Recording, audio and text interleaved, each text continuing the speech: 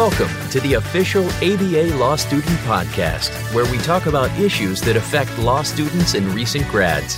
From finals and graduation to the bar exam and finding a job, this show is your trusted resource for the next big step.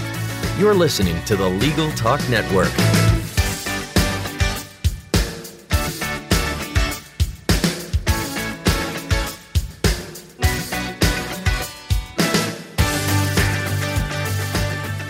Hello and welcome to another edition of the ABA Law Student Podcast on Legal Talk Network. This is Fabiani Duarte, and I'm here with my co-host Madison Burke for today's show, which is being presented by the American Bar Association's Law Student Division. In this monthly podcast, we interview guests and cover topics of interest for law students and recent graduates, from finals to graduation to the bar exam to interviewing some celebrities of the legal world.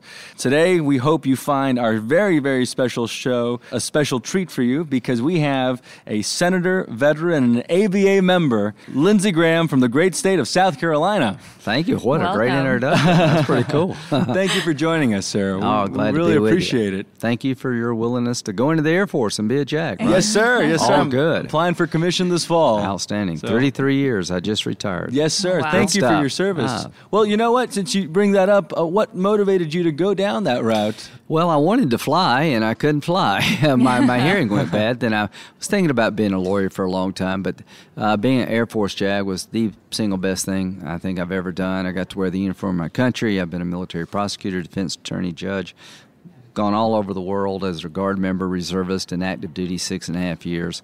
So it's a great way to practice your profession. They give you a lot of responsibility early on. So you said you've been thinking for a while about going to law school. What was it that made you decide to go? I think I interned at the State House. I was a page. The idea of being around, if you're interested in politics, you're probably interested in the law, because the two go together.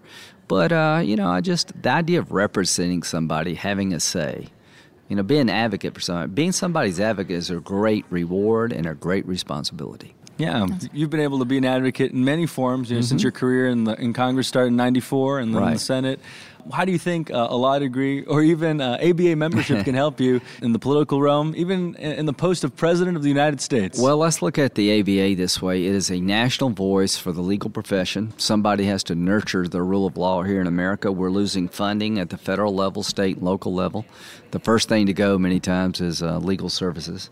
I worry about prosecutor's office, victims' rights groups, public defenders. The ABA rates judges. Those who are being nominated for judges. It really matters to the Congress, to the Senate, to have input from the ABA. So I would encourage you to be members. I mean, this is it's a chance for you to shape your profession and nurture it for the rest of your life. Senator, you mentioned a loss in funding that is happening across the board, and the importance of sobering up to tight budgets. One thing that exists for law students is the Public Service Loan Forgiveness Program for those who enter public service for a 10-year period. But every couple of years, that seems to, again, come to the reconsideration or chopping blocks, as some would call it. What are your thoughts on saving that or protecting that program for people who want to be like JAG officers like me? Well, I think it's a good inducement to get people to go to rural areas, poor areas, to provide legal services. We do that with medical professionals. But the budget, when you're $18 trillion in debt, you can't do everything you would like. Mm-hmm. But the real debt comes when the baby boomers like me retire. When all the money goes to Medicare, Social Security, Medicaid, and interest on the debt, there'll be no money left for Legal Services Corporation. There'll be no money left for the Department of Defense unless you raise taxes or cut necessary benefits for seniors. The way to avoid that is to ask younger people to work a little bit longer to take pressure off the trust funds that are being overwhelmed by 80 million baby boomers retiring, and asking people at my income level to take a smaller COLA and shave some of our benefits so that the system will survive. By the time I was 22, I had lost both my parents. Grew up in a very small rural area in South Carolina. If it wasn't for Social Security survivor benefits, we wouldn't have made it. My sister's 9 years younger. And now I'm 60. I'm not married, no kids. I'd give up some of my benefits that I could afford to. I'm going to have a military retirement. I have a congressional retirement, a 401k plan. I'm not asking people to give up all their benefits. I'm asking upper income people that make over $150,000, $200,000 a year to give some back so that it will be there for those that need it the most. And if we don't reform these systems, we're going to become Greece. And if you do reform them, you'll have more money to do things like entice people to go to rural areas by student loan forgiveness. So speaking of the economy, specifically the legal economy, and looking at your experience as an attorney, is there any advice that you would have for young lawyers or law students and what they should be doing and thinking about? It's a business. It's not how much money comes in the door, it's how much money you keep. You need to be thinking about your retirement. You need to make sure that you and your employees have a 401k plan. Look at the ability to save with pre-tax dollars. Think long and hard about healthcare choices, because I think the whole healthcare economy is going to change. Your overhead means a lot. Be creative. Try to find partnerships with younger lawyers where you can share expenses. The hardest thing, I think, for people getting out of law school is that you're very noble in your interest and pure of heart, but it is a business. You can drive yourself crazy if you don't know how to run a business as a lawyer. You graduated, I think, in 1981 from University of South Carolina Law. If we could travel in a time machine, go back there and see the young law student Lindsey Graham, what advice would you tell him about navigating, the intensity of law school as a law student, specifically during those 3 years? I'd lived in fear of dropping out or being kicked out like most people. I would say that enjoy it. It was probably the best academic experience I ever had. I made the best grades in my life in law school. Get study buddies, people that make it fun. Don't get locked down. Don't get overly locked into a way of thinking. Try to make it fun. Try to make it collaborative. And here's the question. Why does this case exist? What was the problem they're trying to solve? Understand why laws are created. What drove this law to become in being? What was the conflict? What's the court trying to reconcile here? Try to understand that the law has a purpose, and that is to create order for society, to give rules of the road, to resolve disputes. Don't get so rote in your memory. Try to understand why the case exists. What was the judge or justices trying to balance? What did the legislature have in mind when they wrote this statute? What are the competing interests? Try to remember that most legal decisions and most statutes are trying to create a pathway forward that's orderly or to resolve conflict. Understand why these things exist, not just memorize the holding of the case. Yeah, that's awesome advice.